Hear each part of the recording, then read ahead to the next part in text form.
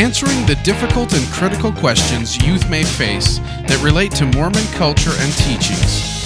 This is the Rise Up Podcast, produced by Fair Mormon. Films have an impact on the way we view the world, but in some cases, films have an impact on the way the world views us. Freetown is the latest film from Garrett Batty, the director of the Saratov Approach. With this film, the filmmakers wanted to help the world see the power of faith with the story of young missionaries in Africa who trusted in God and taught the gospel while their lives were being threatened in the midst of a bloody civil war. In this special episode, we have two separate guests that we're going to bring in. First, we're going to talk with Garrett Batty, who is the director of the film The Saratov Approach, and most recently, and will soon be released, if not already, depending on where you're at in the world, the movie Freetown. So Garrett, thank you for coming in and taking a few minutes to talk with us. Yeah, I know you've been traveling all over the world. You just got back a couple days ago from Africa? Yeah, we had the world premiere out there in Africa. Good grief, how are you still awake? Oh, yeah, we're adjusting. I'm adjusting. So I guess I'm kind of curious now. Do you have a business card, and does it say film director on it? I don't. I'm terrible. I don't have a business card, but if I did, I don't know. It would probably just have my name on it. And yeah, it'd be a real sleepy guy. I think that's what my credit would be. Well, with your job, you don't really pass out business cards, right? People know who you are by what you've done. Your work is your business card. Yeah, that's definitely. I mean, that's my real. But yeah, no, I probably would be doing a lot bigger films if I had business cards. There you go. So after your film, The Saratov Approach, it was considered successful, and both artistically and I guess within the LDS film industry, you could say it was financially successful. Was there any pressure coming into this next film? I guess maybe another way of asking that is, how much did your Saratov Approach experience inform your work on this movie, Freetown? That's a good question, and I remember at the time of deciding to do Freetown, it was when Saratov was really in its peak. We were getting ready to open across the country, and I announced Freetown at the time, not having a script, not having any funding, but knowing that it was somewhere along the lines of this missionary in peril theme that audiences were responding to. So I guess it informed it greatly. But at the same time, I was very conscious not to just say, I got to do another one about two missionaries abducted. It was like, no, it has to feel and look and be completely different. Yeah. Well, when we did our last interview on the Good Word podcast, I listened to it again in preparation for this, and you actually were working on the script at that time. And that was about a year ago, maybe a little over a year ago. And it just seems like you're able to take a script to shooting through editing really quick, at least in comparison to what many would call like a Hollywood film. Do you feel that you're kind of rushed, or that you're really fast with it, or that's just the natural flow of it? Yeah, I mean, I guess it's 18 months since Saratov released. So, I mean, I guess the truth of it is it's such a small market and these are small films, so I don't have a lot of other options. Isn't that the line? There's no small films? No, only small. I can certainly attest that there are plenty of small films. But where this is my living, I don't have the option to kind of sit idly by. Oh, that's true. I have to really pump these out there. Yeah, this isn't a hobby.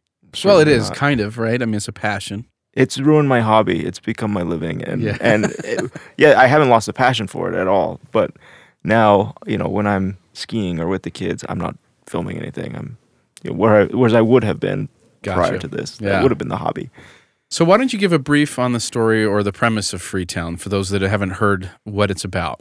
So, it's a story, as we've already said, a missionary in peril story. Freetown is set in Liberia, 1989.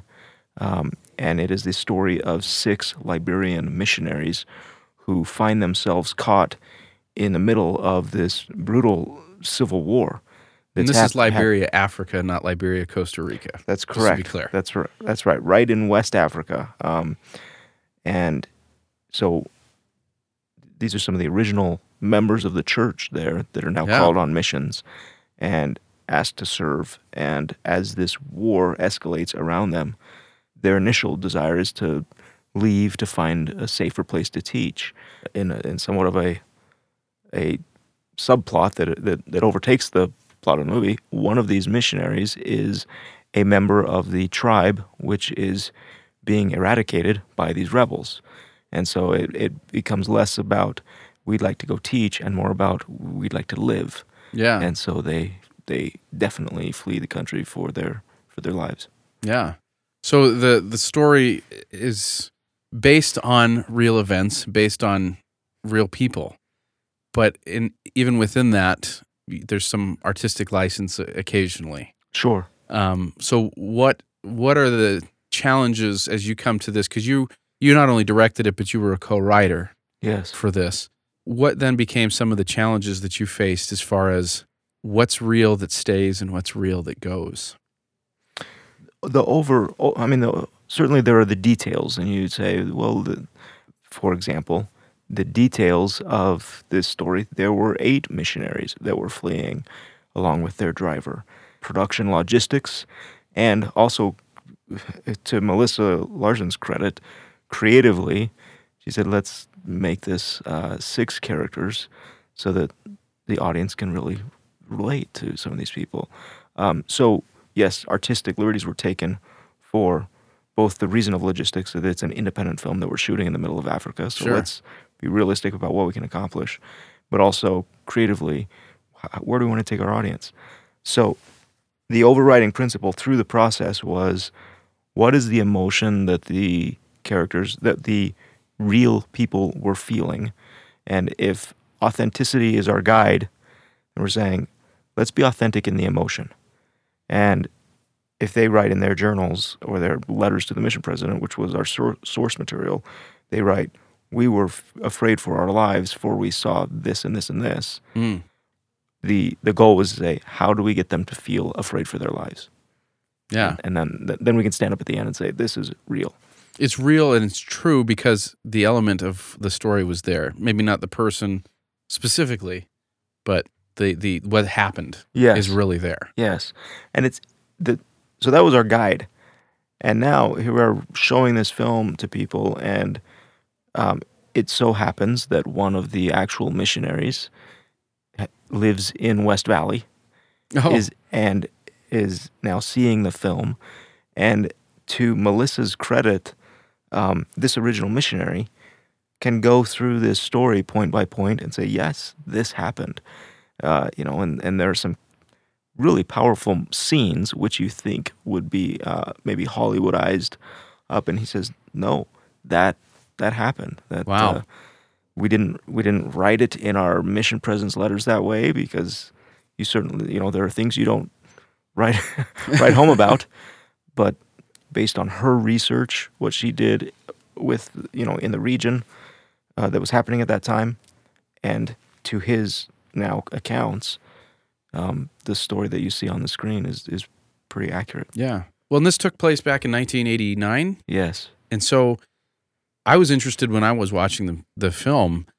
I looked at the setting where this was filmed exclusively in Africa. This wasn't where we went someplace that kind of looked like it. This was really on location. So I looked at that and I thought, I wonder how much the scenery has changed since 1989. Has it? Because it doesn't feel like there's any modernized 2015 kind of elements in it. Yeah. We filmed in Ghana. At the time of filming, Liberia and Sierra Leone, where the story is set, were battling the Ebola virus outbreak. And so we did not film there, but we filmed in Ghana. And we took great attention to say, look, let's do our best to shoot around and not get modern vehicles or modern buildings and no cell phone towers and things like that. Yeah. So certainly those things are present. And Yeah. especially in Ghana, which is more of a developed country than perhaps Liberia. But no, to Jeremy Prusso, our director of photography, to his credit, he did a phenomenal job of shooting around those gives. Those giveaways. Yeah. Yeah. So what does this you've since gone back to the village where it was filmed and shown the film? Yeah. It was important to us to be able to bring this film back to the village. When you make a film, it's a very disruptive process to whomever, if you're in somebody's home or out in a city park or whatever it is. That's why you have permits and everything. Yeah. Well, getting a permit in a village, an hour outside of Accra, Ghana, is not it's not the same process. You sit down with the village chief and you explain what you're going to do, and then you beg and pray and chant so that he'll allow you to do that. And then the thing is if the village chief says yes, this is okay, then the villagers they fall in line. that. Yeah. And so we were fortunate that the village chief allowed us to film. And with that, we had the support of the entire village. And so it enabled us to create some very, very big scenes where we essentially took over a village for a while. And we participated. I mean, the participants were compensated, and we tried to make sure that they were enjoying themselves. And if they didn't want to participate, they didn't have to. So it was humane. It was humane. We tried to keep it as professional and as humane as a film set can be. And so, with that in mind, we said, look, these people are never going to go to a movie theater in Accra and see this film. So let's bring it to them. And so we did. We set up a big 12-foot by 9-foot screen with sound system that makes any church dance feel like an iPod. And it was amazing. It was amazing because they were all, anywhere between 200 to 400 people are now gathered around. Yeah. Watching and seeing their homes and themselves on the screen, and it was really neat. They were cheering and hollering. That's great. That's incredible. And as far as the experience goes from a missionary perspective, yes, this is talking about missionaries, but what type of effort ended up happening as a missionary effort directly? I mean, this had to have been, not everybody in this village are members of the church. I would imagine very few. No, yeah. I mean, well, yeah, as far as... So what did this mean as far as maybe a missionary effort?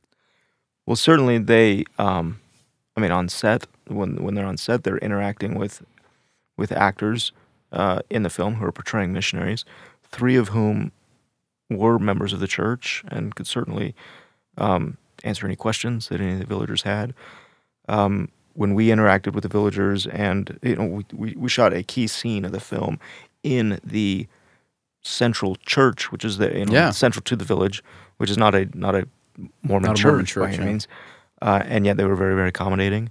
Our goal was to leave the preaching and teaching to the real missionaries, but certainly to represent the church as the church would hopefully want to be represented. Well, I imagine as people watch this movie, they're going to have questions. Yeah, absolutely. If they're not a member. Yeah, questions or an experience. We want to provide them an experience with missionaries that perhaps they won't already have. And so... you could call this Meet the Mormons Africa edition. There you go.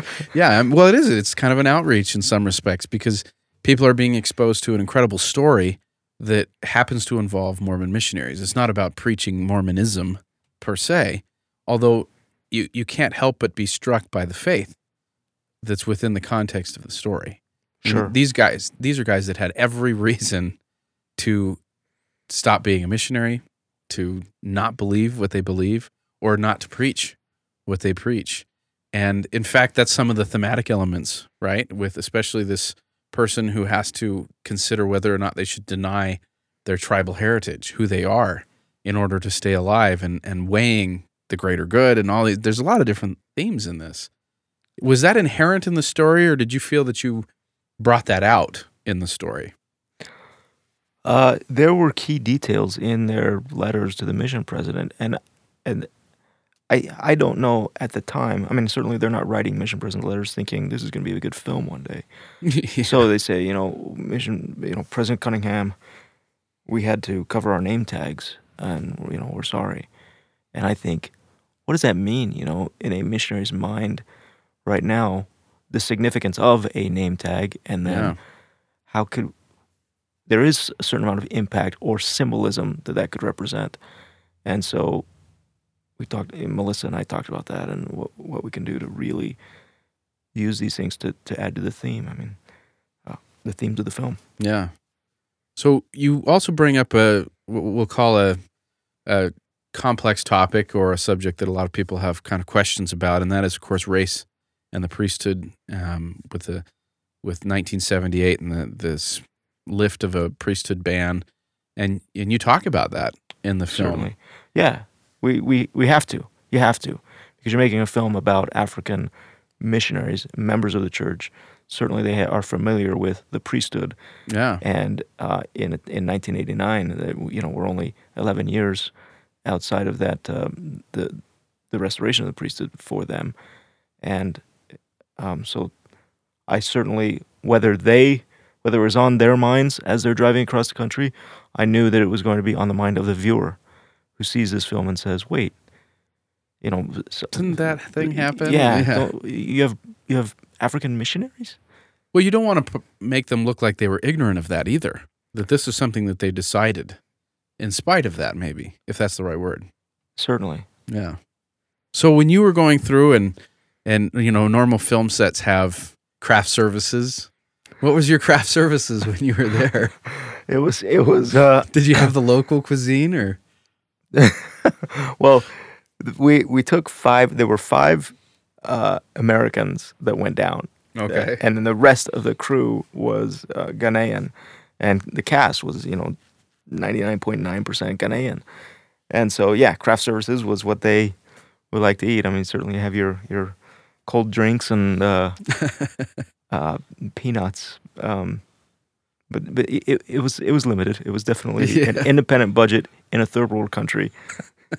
So we didn't have a variety of Swedish fish. There you go. Well, how did that go? I mean, did you find yourself at the end of it being like converted to Ghanaian food, or are you like, I've had enough, this is plenty? It was it was interesting. It was a 6-week shoot, and at the end of 6 weeks, I was ready to come home. I could have a Big Mac now, right? Yeah. There are no McDonald's in Accra.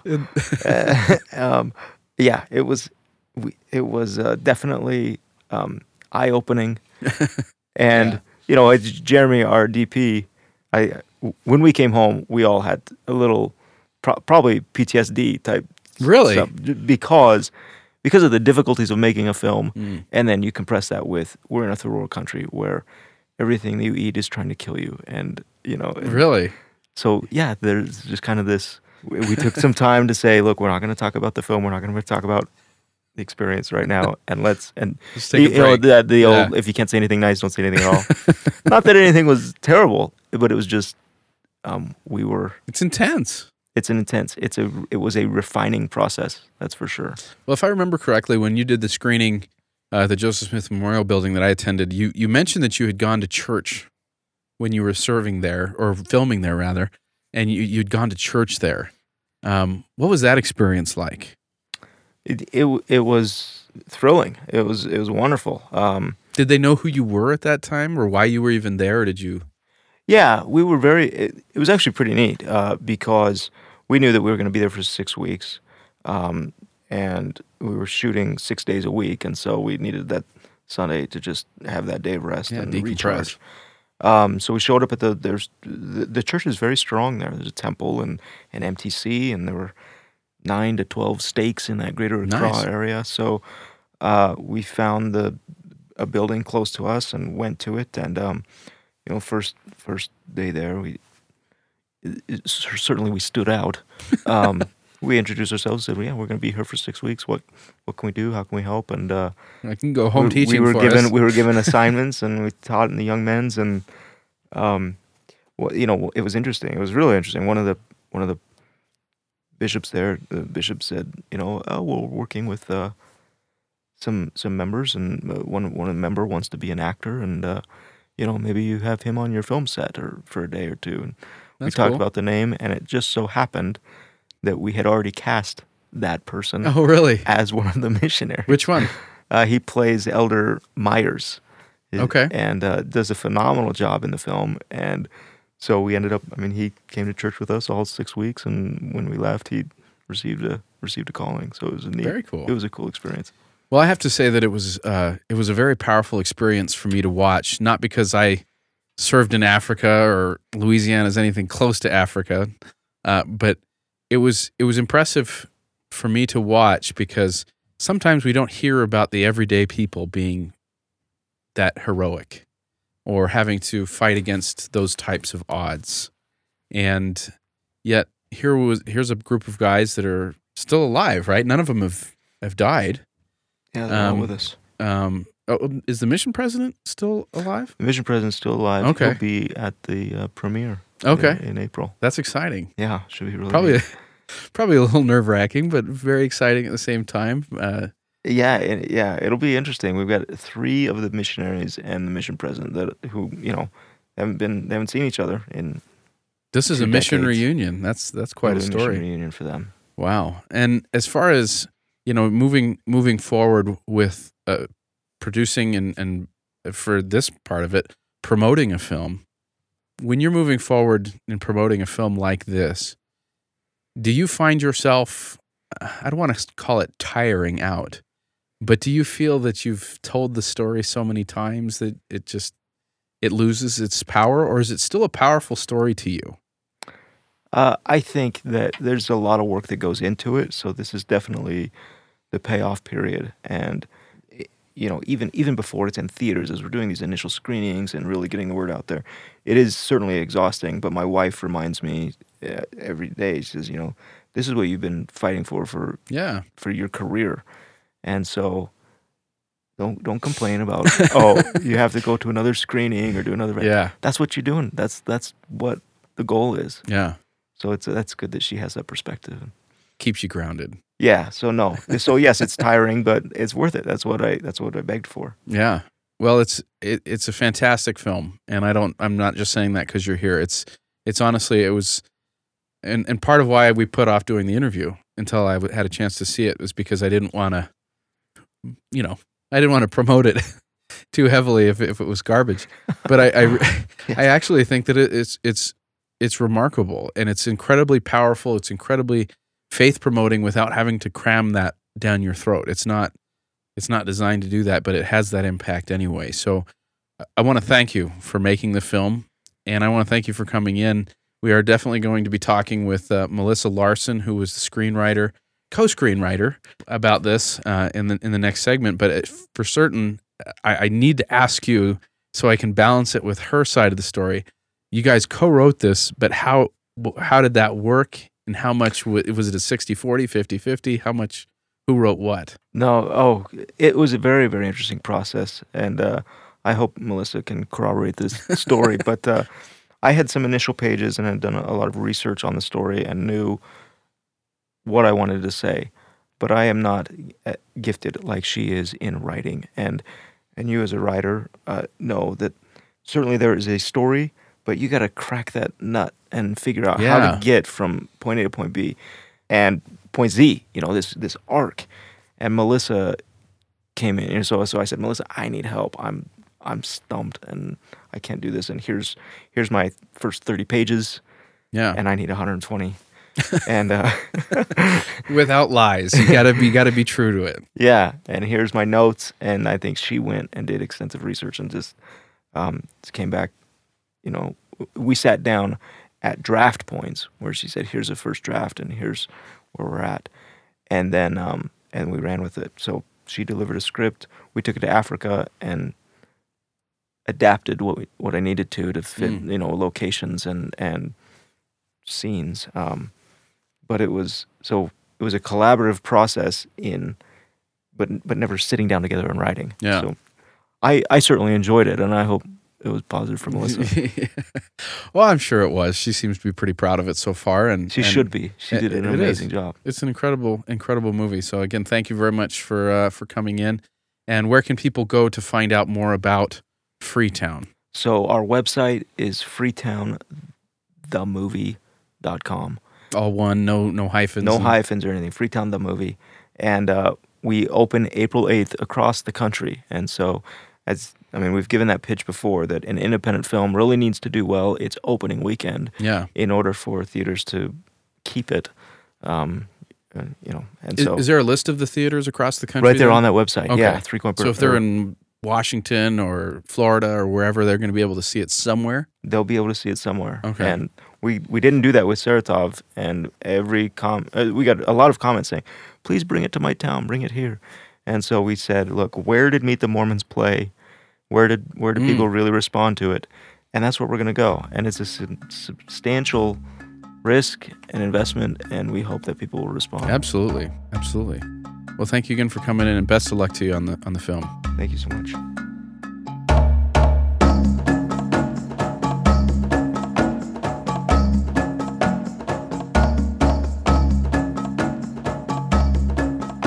Melissa Leilani Larson is a writer presently based in Provo, Utah. She is the award-winning author of a number of plays and films.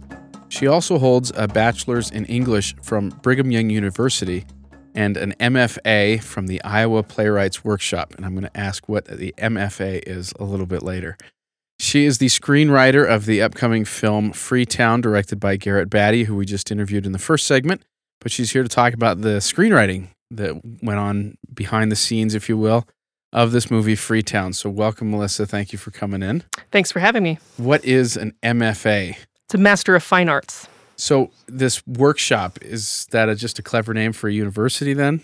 It's part of the university. It's Okay. the University of Iowa. And they're kind of known, they have, it's known as a writer's university. They're quite well known for the Writer's Workshop, which is a lot of very famous fiction and nonfiction writers and poets have come out of Iowa. And also a number of playwrights. Tennessee Williams graduated. I don't think he did the master's. I think he did his undergrad. Oh, so But you're he's on the smarter Wall than of him. Fame. Got it. You said it, not me. Yeah, let's jinx my career when it's getting started. That's a great choice. I'm better than Tennessee Williams. You heard it here first. I did. That's a quote. We can tweet that. Yeah. But yeah, it's a terminal degree. Okay. A really, really simplistic way of explaining it is it's like the artistic hands-on equivalent of a PhD. Oh, okay. Excellent. So name some of the plays that you've written, and I guess you don't have to start with the most recent. You can start all the way back if you want. The very first play that I did was produced at BYU. We don't need to say when, but it's a historical drama about Anne Boleyn and Henry VIII called Lady in Waiting. And since then, I've done several that have been produced. I think the number, including the two that I have happening in the next couple of years, is 13 that have been produced at universities and theater companies all over the place. A couple of years ago, my play about Joan of Arc called Martyr's Crossing, UVU took it on their study abroad program. Every summer they go to England for class, and then they go to do a show for about a week at the Edinburgh Fringe Festival in Scotland. So I claimed that as my international premiere. Nice. Before Freetown. And so now I can say that I've been on 3 continents, Yeah. which is pretty cool. Martyr's Crossing tells the story of Joan of Arc from the point of view of the voices who spoke to her. Okay. So it's a little bit more of a spiritual take. Some people would say it's a little bit more of an LDS take, but there are different ways that you could read it. I most recently have done 2 Austen adaptations, which have been very popular. Most recent, Jane Austen. Pride and Prejudice I did last year for BYU, and it was received really well. Mormons love that story. Well, do you know what's surprising is I've done 2 Austens at BYU, and the first one I did was Persuasion, which is my personal favorite of her novels. It had never been done at BYU. Like, they have not done a Regency drama, which blows my mind. Yeah. Because it's true, you think, hey, they love this, they're going to eat it up, but they hadn't done one. Well, there's like 50 different versions of Pride and Prejudice. It's true. Mine's funny.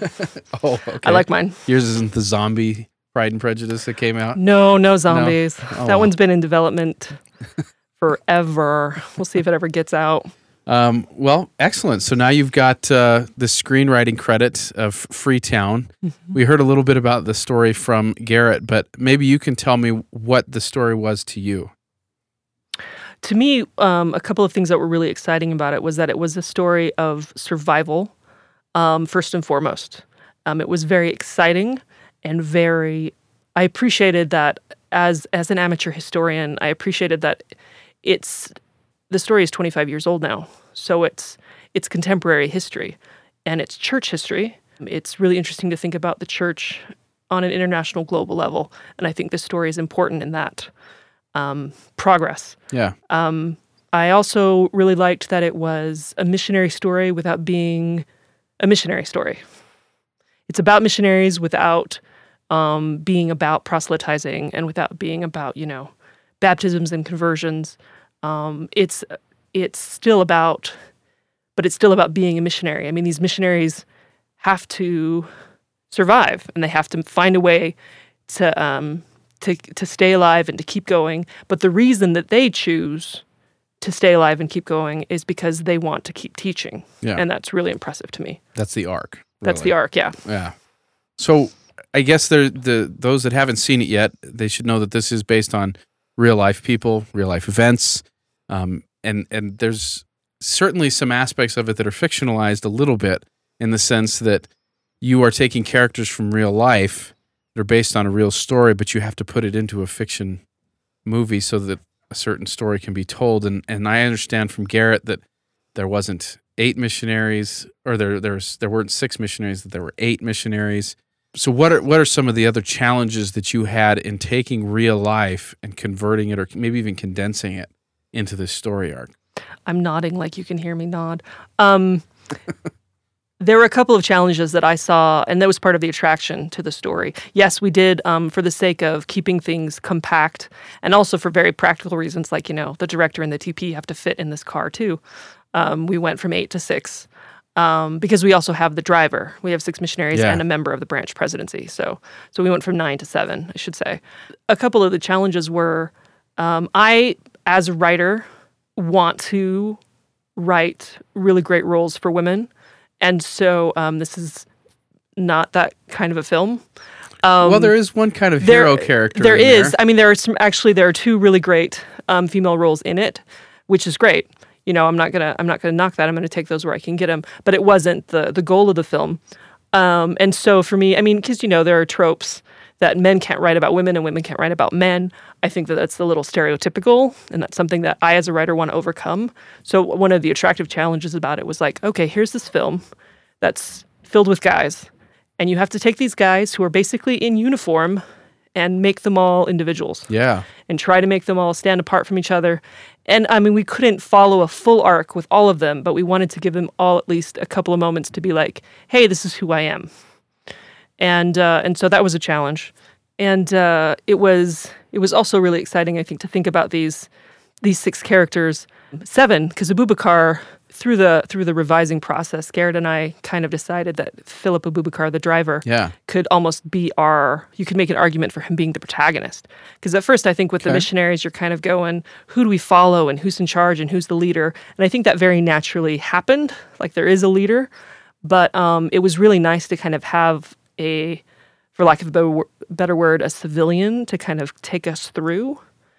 And it also became, with him and the missionaries, there's almost this really nice kind of a verses of faith versus pragmatism kind of that happens in the film, which is really nice. And that just kind of worked itself out. It wasn't something that I don't think we didn't plan it, but it just kind of happened that way, which was really nice. And then we were able to hit it up. If there was, and this might seem kind of like a strange question, so go with it, but if there were a job listing for screenwriter of Freetown, like looking back on it now, on that experience, having done so, how would you have written that ad? In other words, if there was a movie producer seeking a screenwriter that can, what were you asked to do with this?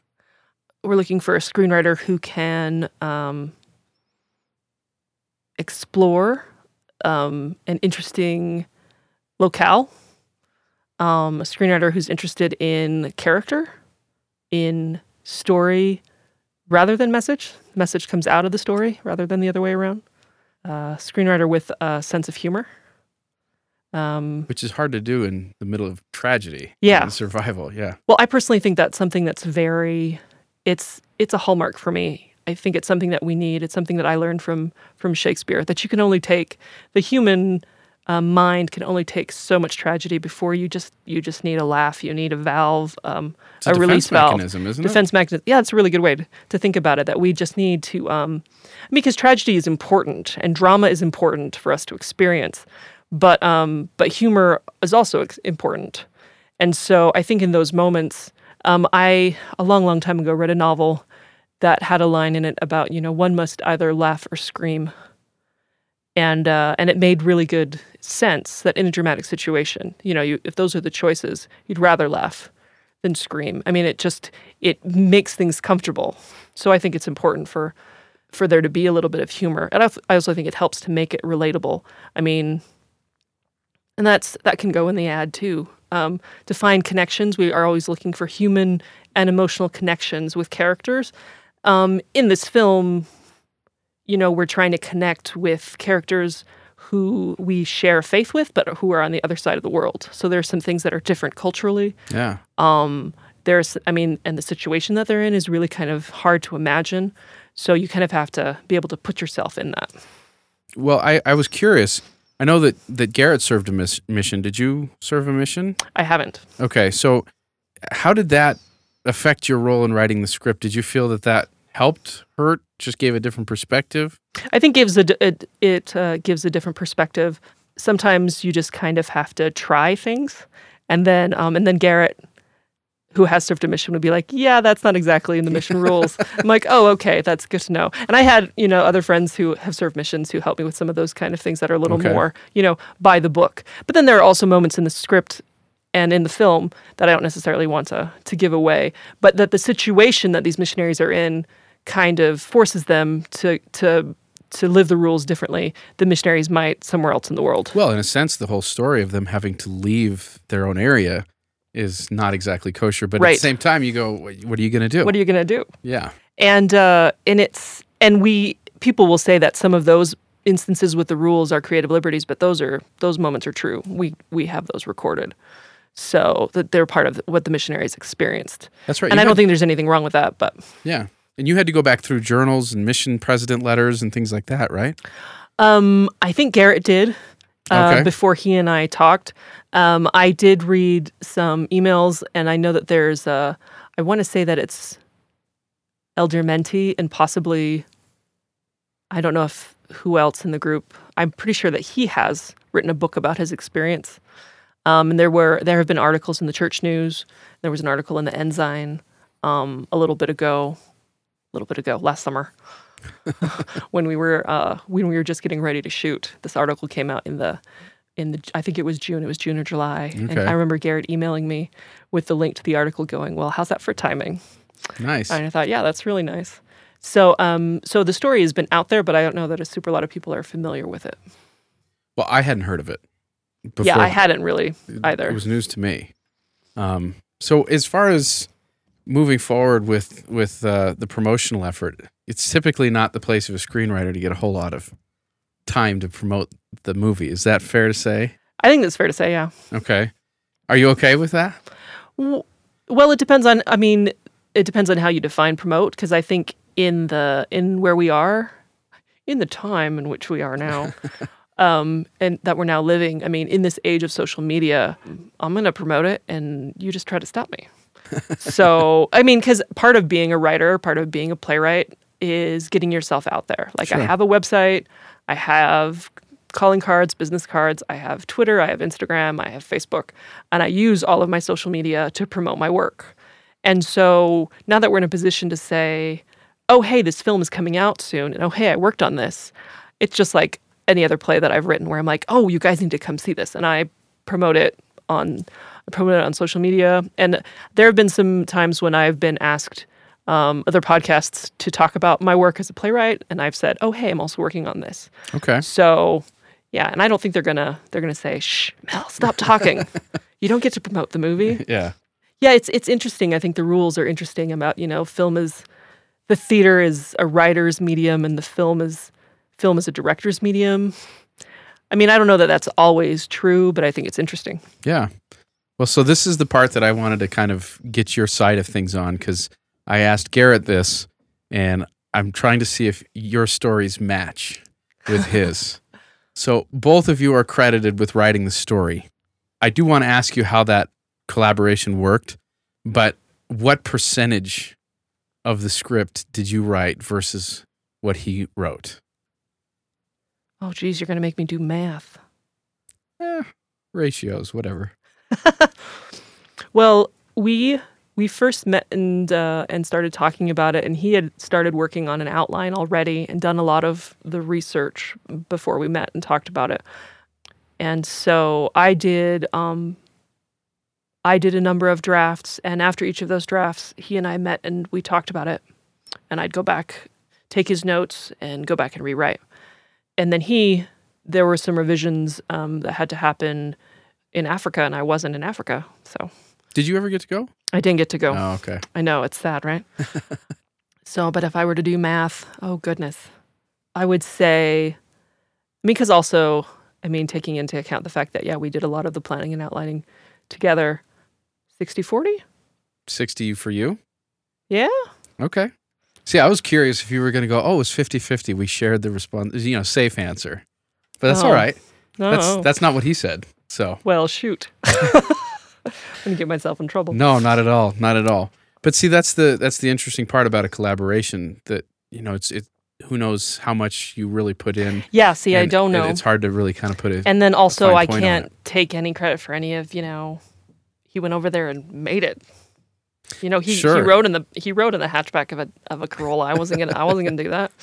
So okay. So where can people go? You said you had a website. What's your website that people can go to? It's my name, so it's melissaleilanilarson.com. Did you want to spell it? MELISSALEILANILARSON. Not EN.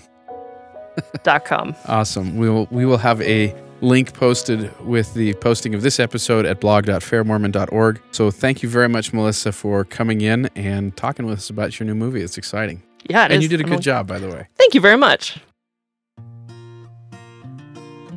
Thank you for listening to this episode of Rise Up.